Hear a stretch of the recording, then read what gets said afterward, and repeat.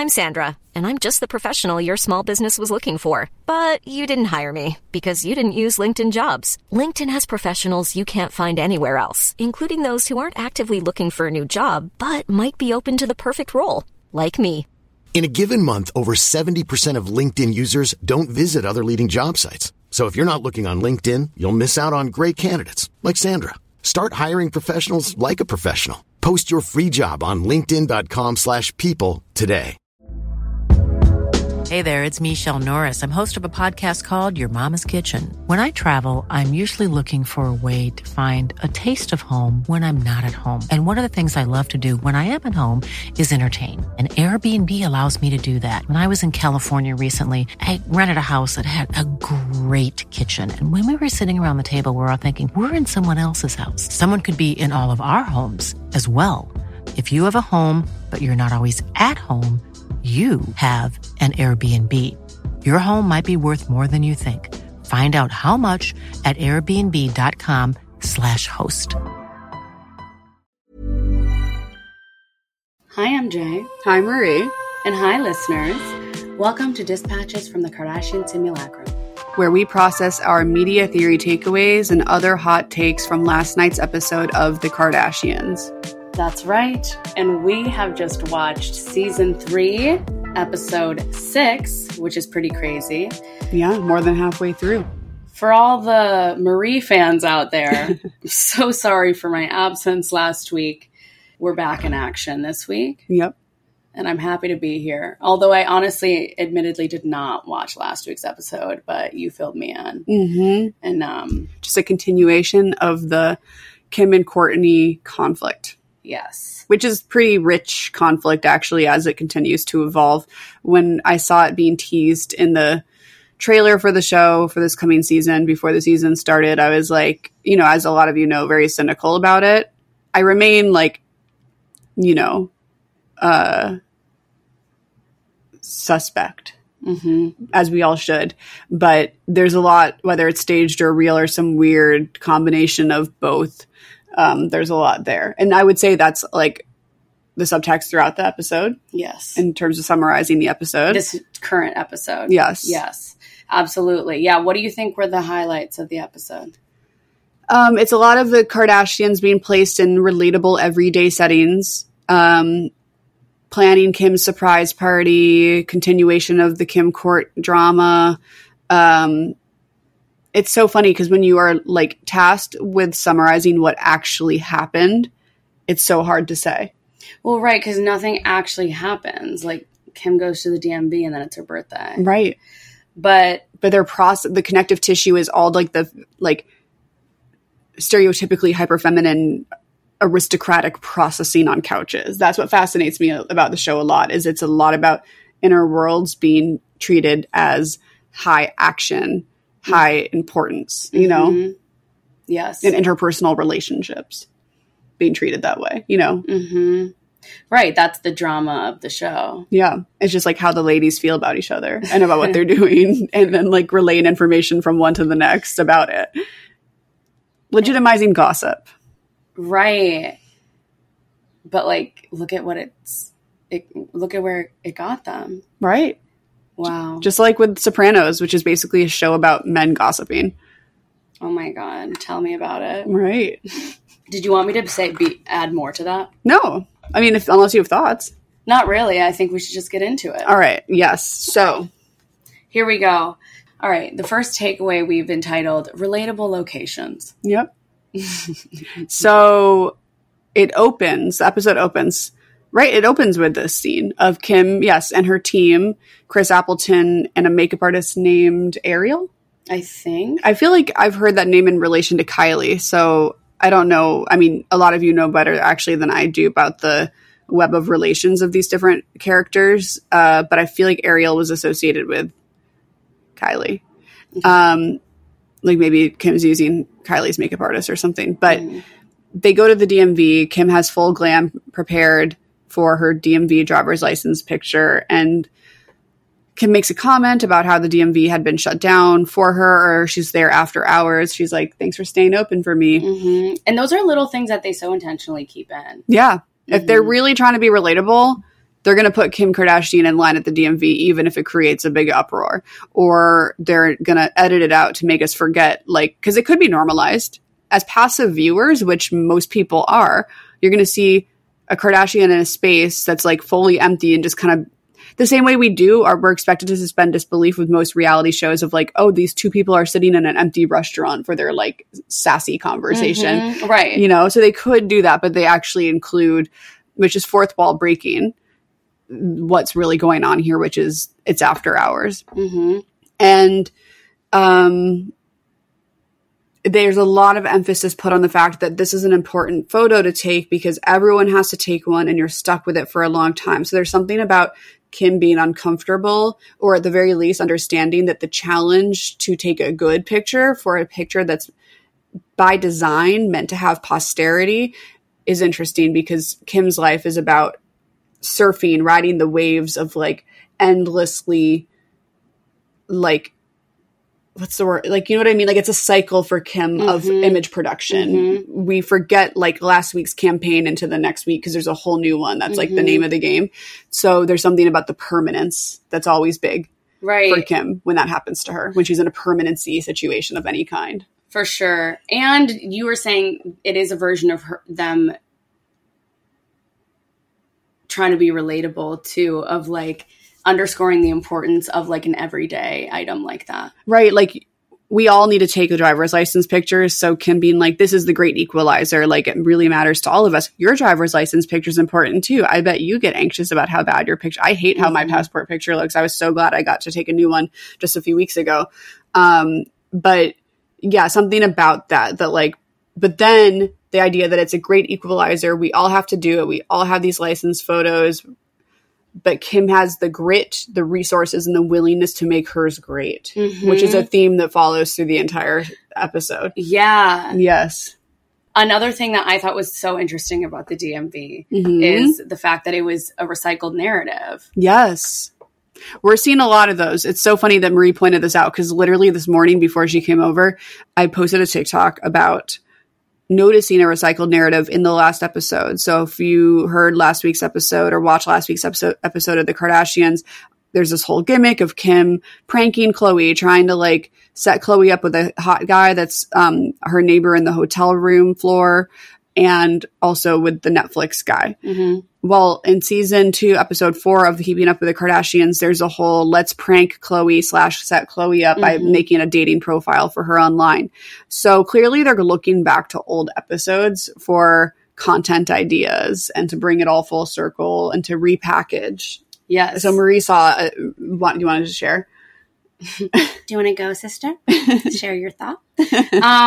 You mean, I don't even remember, but this is also what's interesting is like, I don't actually like keep up with the Kardashians and never watched that show, but I'm pretty sure it was like Khloe getting glam at the DMV and it was a whole kooky storyline. And I don't know if it was a Keeping Up storyline or if it was like social media, but it's like a spin-off maybe. Right. But that's interesting in its own right. That like in the same way that like I may know the lyrics of a pop song that I don't listen to. It's just like, you know, these stories. Yes. And I think it's all in the soup of the subconscious. Yes, like how much I wish we could like audit, like as if we're computers, the amount of data space of like Kardashian knowledge that like any given person has. Yes. Because it's in there. Oh, yes. Yeah.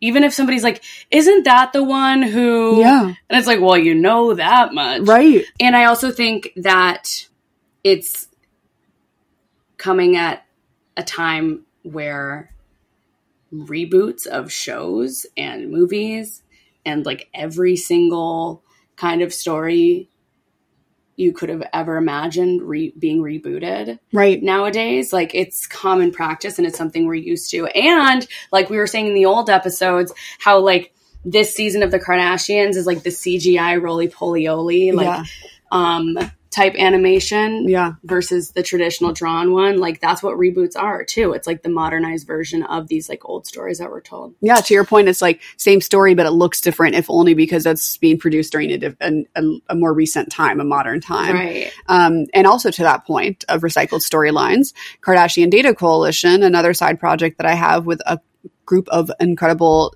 data experts who are volunteering to monitor the Kardashians using data with me.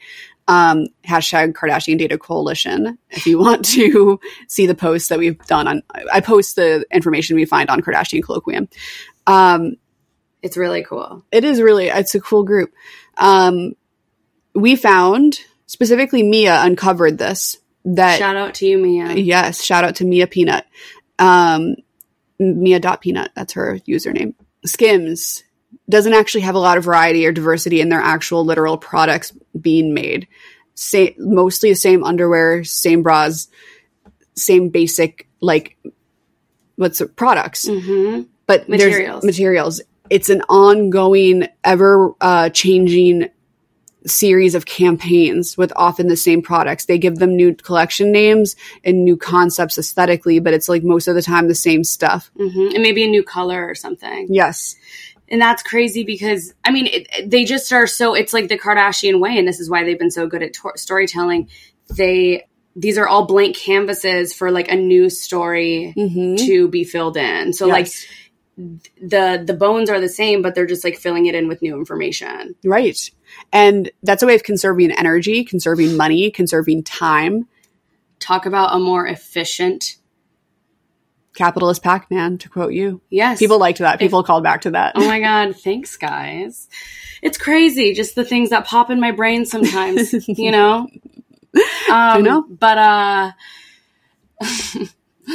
But no, it's optimization, efficiency. That's yes. That's the goal with every single enterprise. With any kind of enterprise and late capitalism and cyborgs, For sure. We really felt how 1, 2, 3 how cyborgic Kim has been all season. But especially this episode. But also perpetually just kind of since I'm rewatching everything from my book, I really should start to notice when are the different turns? When does it become more cyborg? Yeah. But in a way, it's always been there. Kim getting her butt x-rayed in season, I forgot which season it was, but early on, that's a communion between the body and organic material and technology and kind of interrogating that tension. Yes. And it really hit me in this episode. It's not anything specific that happened, but just looking at their makeup, how much you put different makeup on for different contexts, right? So theater has a certain type of makeup because it shows up in a certain way. And it's their makeup, it's not meant to be no makeup or so subtle or whatever. It's meant to be literally in real life looks like an Instagram filter. Instagram face. Yeah. Injectables are that too, Exactly. Anyways, and then did we want to mention how the TikTok, the little TikTok conversations happening while she was getting glammed? Yes. Ariel starts telling Kim about some TikTok theory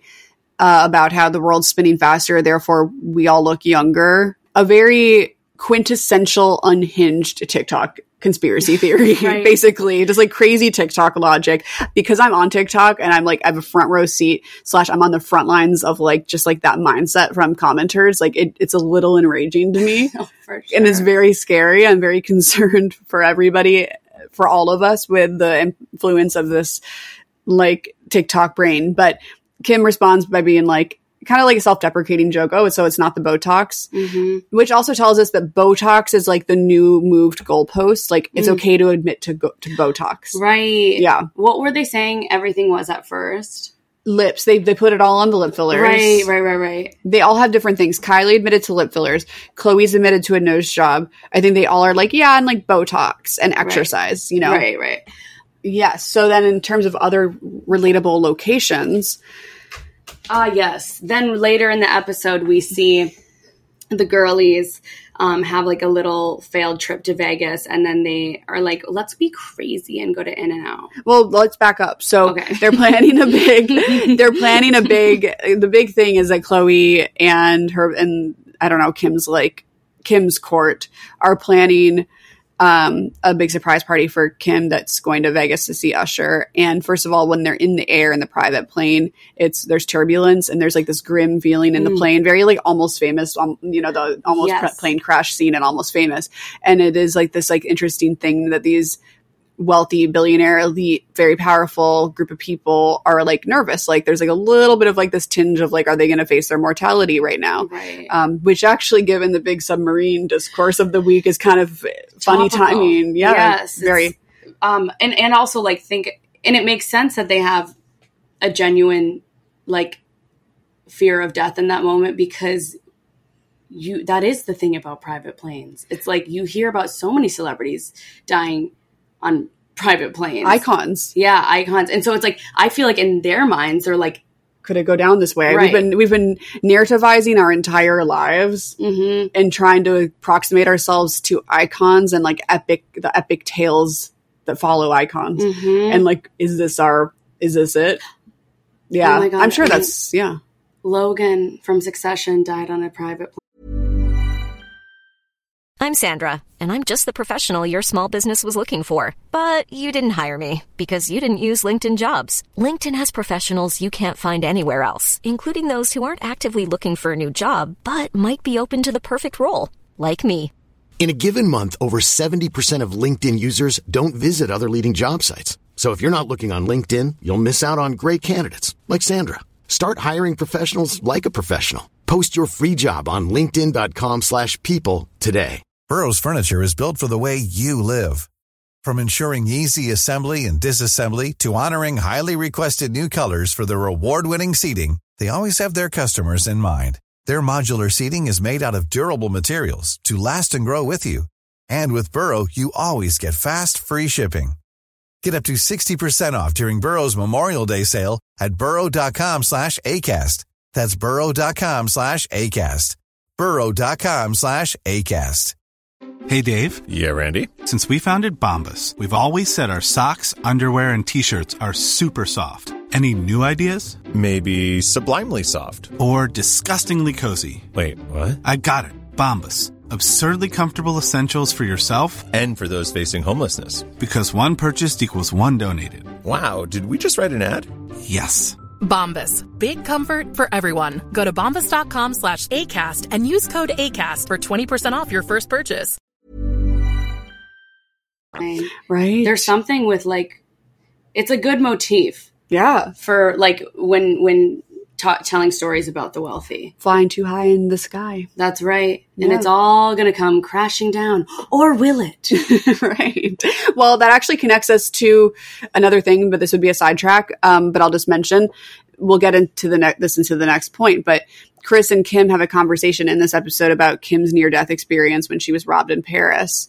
And this idea that Chris is really applauding Kim for her strength, for not letting it break her, for getting over it, basically, which is its own thing to unpack. But what interests me about the Paris robbery is that it brought Kim really close to that iconic kind of mythic narrative. Like that's how old Hollywood stars die, weird, crazy, dark, violent shit. And so the fact that Kim escaped that, I don't know. I'm sure they really document their own grappling with their mortality in a way that I find very startling and surprising sometimes, even though nothing they should do should surprise me. But I think, yeah, they took us there. They included that scene of everyone nervously looking at each other and getting a little edgy on the plane because it was another little brush with something. Right. But then what also interested me about this trip to Vegas. Well, and of course they were, by the way, because now they're in this whole, they talk about death. They talked about death a lot in like the modernist period of the Kardashians with Keeping Up with the Kardashians. And now like they're talking about it as it relates to legacy. And so like, of course they're going to like remind you they could die and this is what their legacy would be. They've been dropping a lot about legacy. Like in the first episode, I think, of this new season, saying, can you imagine a world without Kardashians and the family name? Oh, it's a matriarchy. So it's going to be harder to pass on our name. And when the fact is, I thought that was so funny when that was a conversation, because they have literally by force of will as women bent every norm or convention. It doesn't matter that like you carry on a name if it's like the father's name. Like it's a Kardashian matriarchy. Any of those kids could become Kardashians and just call themselves Kardashian. That's already, but it's something they dangle and get us thinking about in terms of legacy, because they're there at the stage for themselves. And again, another example of them like still tethering themselves to like, patriarchal norms. Almost to appease us. Right. You know what I mean? It's like they're like, they can't handle it if we're too radical or subversive. So like, we're going to be subversive, not radical, but subversive, but like dress it up in this like very heteronormative way. Yeah. And it's like we were saying when we were watching it, like Kim has become so powerful because there's always been that kind of like subtle taking it like a woman still in her climb. And so it's really been her absorbing everything and just like getting bigger and stronger because of it. So Pac-Man yet again. Yeah, Pac-Man yet again. Mrs. Pac-Man. Yeah, that's right. But like, yeah, no, and that's what makes people even madder is like, it doesn't kill her. Yeah. Because like Marilyn Monroe, I don't want to like expose my book too much, but like a lot of the iconic women that are adored were exploited, and like there's like an element of tragedy because it got to them. There's other examples that I can use, but I'll say Marilyn Monroe because that's obvious, and I think I've said it publicly already. And I think there's like a comparison to make there of like when Kim approximated herself to Marilyn Monroe, it was offensive because it's like Marilyn had her picture sold to Playboy without her consent. Kim, for sure, as people speculate, leaked her sex tape on purpose. Like, Kim wants it too much. There's like a slut-shamey element almost to like Kim's lust for fame, which I find interesting. Well, and it's a lot easier to like give a woman power when she's not around anymore. Like all these women are arguably even bigger now that they're dead. Right. And like Kim is just a target because she's like a physical manifestation of like power growing. And like because women are so their bodies, like it's being put on her image. Whereas I was saying to Michelle, like we don't do that to like the powerful billionaire white dudes because we just don't. Like we let it be like the sum of its whole. And capitalism is the villain. But it's like an abstraction. Put it inside of Kim. Yeah. And she lets it happen. And then like we have a conversation around it and that she remains. And then she gets bigger. Powerful. Exactly. No, for sure. And they talk a lot about that in this episode. Like, I want to finish on the relatable locations part, but Chris really emphasizes throughout the episode how strong Kim is, and she uses her survival of the Paris robbery, her emotional survival, her resilience, the fact that she like wasn't like riddled with PTSD for years after that as proof that like Kim is born for this and that she's the one kind of, which is like kind of crazy to like applaud someone for like when she brought up, when Chris brought it up, this is another separate conversation now, but within the episode, when Chris brings up this Paris robbery, she was explicit. Like when you were bound and gagged naked or whatever she said. In the bathtub, like weirdly so visual. So visual. And it's like, Marie and I went through a traumatic event, and I personally like still kind of cry when it comes up or like when I'm like brought back to it. And like, that's my PTSD journey. Everyone's is different, but Kim's face was blank. Yeah. And like, I can't psychoanalyze them. I don't want to, but it demands to be, like it's asking us to be like, did she really get over it? How is she so strong, Yes. And that's something that we have interrogated within ourselves, like before watching this episode, talking about how like deep this season goes as far as like getting into these like emotional, metaphysical, like psychological things. Yeah. And then it's like, okay, like, is that intentional on their part to get us even more engaged? It's like such a higher level of engagement that we can't even like comprehend. It's such storytelling, because for Chris to like describe it, and then for the camera to cut to Kim's cold reaction, and then for Chris to be like, your other sisters couldn't have handled it. And then Kim gets situated as this like messianic, like Jesus martyred figure. Like it does like, it singles her out to be this like hero. And then Courtney's whole beef is kind of like, you shouldn't have to like she feels so separate from Kim because Kim has become a force and a concept, no longer like a person to have an interpersonal relationship as sisters with. Right. And it's so rooted in sister shit, for sure. You can tell. And I believe that there's something very human and real about that. But it is also like, I'm sure the family grappling with another loss. Like they lost the dad to being mortal. And then like Kim, in a way, they've sort of lost her to being mortal too. Yeah. Yes. Like, you know what I mean? Because she's transcended, she's become such a phenomenon, even within the family, you know? For sure. Well, we'll get there because that's our third point. But do you want to finish quick what you meant about the everyday spaces, a little in and out moment? Thank you. So one thing that's interesting to me, I was thinking about this before we watched this episode, that the fact that they still go to Vegas, and that's still like a thing that like Kardashians like will place themselves in Vegas like over the years, like in these recent years, even these elite years, is that Vegas as a city is a great equalizer. First, it's a perfect manifestation of American capitalism, for sure. So it's very consistent with the Kardashian motifs, the Kardashian culture in a way. Mm-hmm. As we all know, or hopefully you do, we have done. I say I have because I wrote it, but Marie directed and produced it. Talk about PTSD. Oh, am I right? It was the worst experience of my life, so you better go fucking listen to it or watch it. I do think it's one of the best things we've ever done, though. Cool. I'm so happy you feel that way. I to this day, I'm like, wow, like it might all come down to that video essay. I basically say that I get it. Yeah. Listen, I get it, and I'll applaud you and say you were right when that day comes. But until then, I'm not bitter about it. I'm just like I'm still tired. I would understand if you were bitter about it for what it's worth. And then that's the part of like, that's the Kim in me that's like, that it was worth it for the sake of art. Right. But that's not what Kim is saying. No.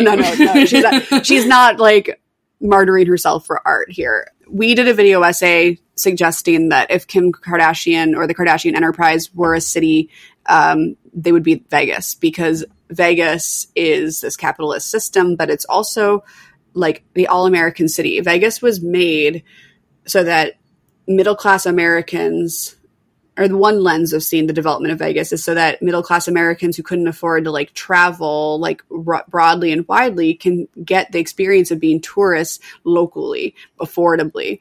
Granted, they're encouraged to like go there and lose all their money. And so all the features and events and spectacles, like entertainers and like, you know, rides and stuff are to get people in the spaces so that they gamble. So the manipulation of Vegas is also very Kardashian. But for Kim to be taken to Vegas to see Usher, which is what the whole premise of her surprise party is, all of us in theory could go blow our hard-earned American working money on a ticket to see Usher, which we have done. That's right. It was a great show. Such a good show. And go and have a Kardashian experience in Vegas seeing Usher. You know, like that is not an event like the Met Gala where it's like we're watching the Kardashians do it and like it's just, that's not a ticket that's ever going to happen. Mm-hmm. Like Vegas is by design for everyone. And, you know, I'm sure there's some product placement element of seeing Usher on the show, mm-hmm. Or at least a friendship support of Usher of like, but many people I know have done it. They've gone to Vegas to see that Usher show. Side note, that Usher show, which we have seen, features... And don't forget, it's an Usher show. But carry on. Whatever you do. At the Usher show, what happened? At the Usher show, he roller skates. So I made a TikTok about this already, but I feel like it's sort of like when they were brainstorming things they can do to the Beyonce song. I wonder if there's like, oh, roller skating's in right now. Usher was doing it. You know, there was like a lot of it during the pandemic. So anyway, the point is Vegas itself is a setting for everybody and it's another relatable location. Final relatable location, when they almost die on the plane and then they can't land. I'm sure. Oh, I don't think they almost died. No, I know. I mean, like, kind of sarcastic because, like, we were supposed to think. Like, no, but yeah, that's like how they edited it. Yes. Yeah, that was like that was like the beat in the story. Yes, as a fallback, they go to In-N-Out. For what it's worth, I don't know which In-N-Out that was, or like if their private jet like garage is where LAX is, but if it is, like, Lee would always take me to the In-N-Out before she dropped me off at LAX before traveling. There's an In-N-Out right by the airport. What would you get? Milkshake. Fun. Yeah, and do you fries. like their fries? Their crinklies? Yeah. Yeah, it's fun. Yeah, it's fun. So they roll through In-N-Out in their Vegas looks, and they're being like sassy at In-N-Out.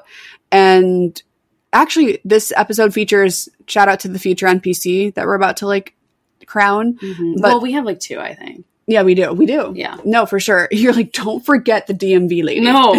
Whoa, you spoiled it. Oh, shit. Sorry. Okay. Whatever. They're rolling through In-N-Out, another relatable location. And it also creates such a contrast because back in the day, early Keeping Up, it was, the novelty was, look at the like gaudy Kardashian girls trying to fit into elite spaces. Mm-hmm. That was the joke when like they were contrasted to a space that was bigger and more elite than they were. Now it's like, look at the Kardashians and all their like glittery outfits, like in and out. Right. That's like it's dropping down. Yes. Like an alien invasion. Yes. Yeah. So just an evolution. And they know that they can always, they meaning the Kardashians, but then also just like modern media knows that like when you get skinny girls eating fast food, it's a scene. It's a spectacle and in its own right. Like the in the nice outfits and the little like with the burgers, that's all it needed to ever be. Talk about like a throwback to like early aughts culture. Yes. Yeah. Paris Hilton with the burger on the car. Right. Was it Paris Hilton? It was. Yeah. So our next topic, we're running out of time here. Just, you'll know what we mean. We titled it Simon's Dilemma. So that tells you everything you need to know already. Yeah. Simon's under some stress here. Yes. He looks gaunt. I need him to eat a nice warm meal. Or a burger. A burger. Yeah. From In-N-Out. Simon, you need one. You should have been on that bus. Because you earned your place on that bus. You earned your place on that bus, and you are stressed out because you are in between Courtney and Kim because he was like, well, I do have a table at the Dolce & Gabbana thing, looking so nervously at Courtney. Yeah. Can't be easy. So we salute you, Simon. Moving on to the next thing. Oh my God. Do you think there was more to Simon? No, that we said what needs to be said. No, we just love Simon. Yeah. This is us like wanting to talk about Simon. No, totally. Because we think he's funny. At the end of the day, Simon's is the NPC.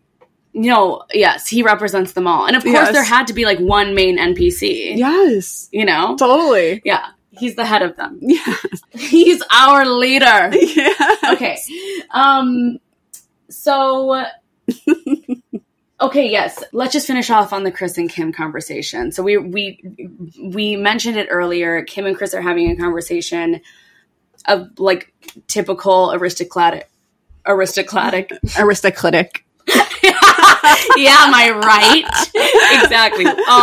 Conversation on I love when I nail the jokes. No, it's fun. It's really fun.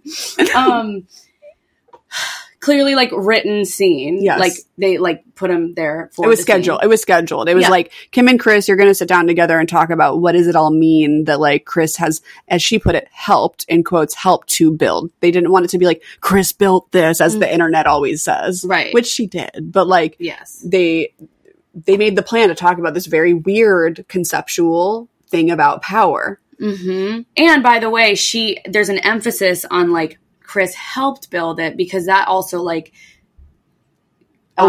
benefits them down the line. They're thinking about the legacy of it all. Right. So if it's if it ever goes wrong and the legacy retroactively is the Kardashians were this whatever wins out, they probably are aware that there's different frames this could take as time changes perspective. It can't all fall on Chris. It has to be viewed as a collective. And it also allows fluidity to say Chris helped to build it because, as Chris says at a few points in the episode, including this conversation, but then later on when she toasts Kim at a birthday dinner, she also says, you're next. You're the leader of the family. It's coming to you. So there's a lot of torch passing, which we noticed in past seasons. It was building to this, but they're starting to really say it. Mm-hmm. Exactly. And Kim is next. She's the heir apparent. So Succession. Yeah. If Chris was single-handedly the Oz of the operation and then she dies, then it's over. So you have to also be reminding people, no, there's going to be a torch passed. So again, Succession, because that was a lot of the drama that we saw in Succession is there can't be gaps in power when Logan is gone. We'll look weak. What's our narrative? Right. And so they're being 5 steps ahead of it and kind of creating that foundation. Exactly. Yeah. And then again, she's situating Kim as this iron woman and that's what it takes to win. Yes, and that is something that really skeeved me out on that conversation is they were she says the weird overly graphic description of the Paris robbery. And then she's like, and then Kim was like, oh, I'm so glad that that didn't happen to any of my sisters because like they wouldn't have been able to survive after that. She could have said, and a lot of people would probably say something like this. She could have said like, I'm so glad my sisters didn't go through that because like I wouldn't want them to feel that terror, or something that's based in like empathy, experience, yeah, family experience, like, but instead she used that moment to be like, because like I'm the mentally stronger one. Right. But then at a certain point, maybe you are required to be that disconnected to be the capitalist Pac-Man that she is. Oh, for sure. You know what I mean? I think it's also them being like, yep, that's how it works. Yeah. Like, you know, she is completely like depowered her. But they're going to show her crying in the next episode. So there's going to be balance given to that. But like, Right. Yeah. No, I mean, it's just like, they're saying it without saying it, that like, Iron Woman. Yeah. The superpower thing, the whole like beyond human thing. That's what they keep telling us about Kim. Right. And it's like almost like there's a read of that conversation where they're not even saying it like judgmentally that the other sisters couldn't handle it. It's like, no, she is just a cyborg now. Right. Like, and also this is kind of like off topic, but like lots of references to acting. Yes. What was the acting thing? Oh, Kim's pretending to be surprised for the surprise party. She already knew. Another thing of like Kim's like a superhero, like she already knows. Then there's also a subplot of like Kim's already aware of the surprise. Like she knows everything. She knows all, the all-seeing eye, but she's going to pretend to be surprised for the sake of her sisters about the surprise party. Yeah. And like, so there's emphasis A again on like Kim the superhero, and then B, because knowledge is power, right? So she has all the knowledge. And then B, that she can act, that she's able to fake it. Yeah, and she was like, I'm a good actor. Call Right. me Hollywood or something. And they knew American Horror Story was probably coming, you know? Sure. So. And if that goes well, that will open her up to a completely different industry. Like a new genre, new domains. Well, we have to stop because we're running out of time. Oh, but we have to say the NPCs of the episode. The first one is the DMV woman cracking a little joke, completely bamboozling the crowd. Yes. She left them at a loss for words for a moment because she said they were taking the picture, and then she's like, and then your 25-question test. Or something. And everyone was like, what? And Yeah. she was like, no. And the delivery was perfect. It was very like DMV humor. Yes. They were confronted with reality more than they bargained for that day. And like, she just killed it. Like she could have been nervous, but she used her moment. Or she could have been completely passive, just a complete true NPC of the moment. Right. But she took her moment. Yes. She added a lot. She humbled Kim momentarily, but then Kim was like, I'll still pass. Right. So, but it threw her for a loop. She added dynamism to the scene. Yes. And that is an amazing choice. Yeah, that was a good call. That's a strong choice to make as an NPC. That was like the Westworld robots, like going up to the train. Yes. It was a very yes and moment. Yes and no. She killed it. And then the second NPC was the cashier at the In-N-Out, running back the entire order to Chloe, only for at the very end, Chloe to have been distracted by Kim being like, take a picture with us. Yeah. Oh, like didn't get to have a moment of triumph. Chloe at least being like, yes, that's correct. Yeah. Like she said the whole thing because she knew she had to run it back. That would be very stressful with cameras on you on top of a huge crowd of like the most elite like celebrities. Yes, and a line behind that. No, she nailed it. No, and she just did it with grace and precision. And, you know, if I were an NPC in that situation, I would crumble. Yeah, it would be really hard. I would crumble. Yeah. So these are strong, strong people. Yep. Okay, with that, it's time for us to go. We'll see you next week with season 3, episode 7. Yeah. We're breezing through. Yep. Okay, friends. Until next time, we love you. Goodbye and good luck, or whatever they say.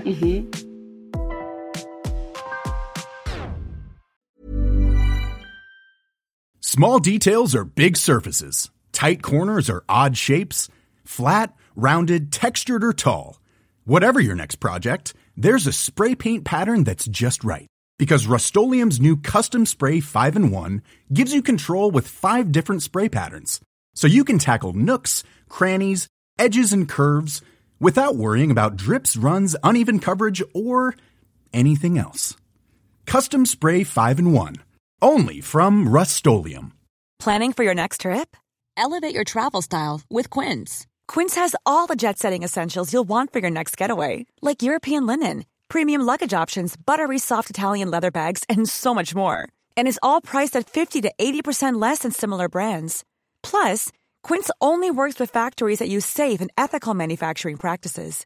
Pack your bags with high-quality essentials you'll be wearing for vacations to come with Quince. Go to quince.com/pack for free shipping and 365-day returns.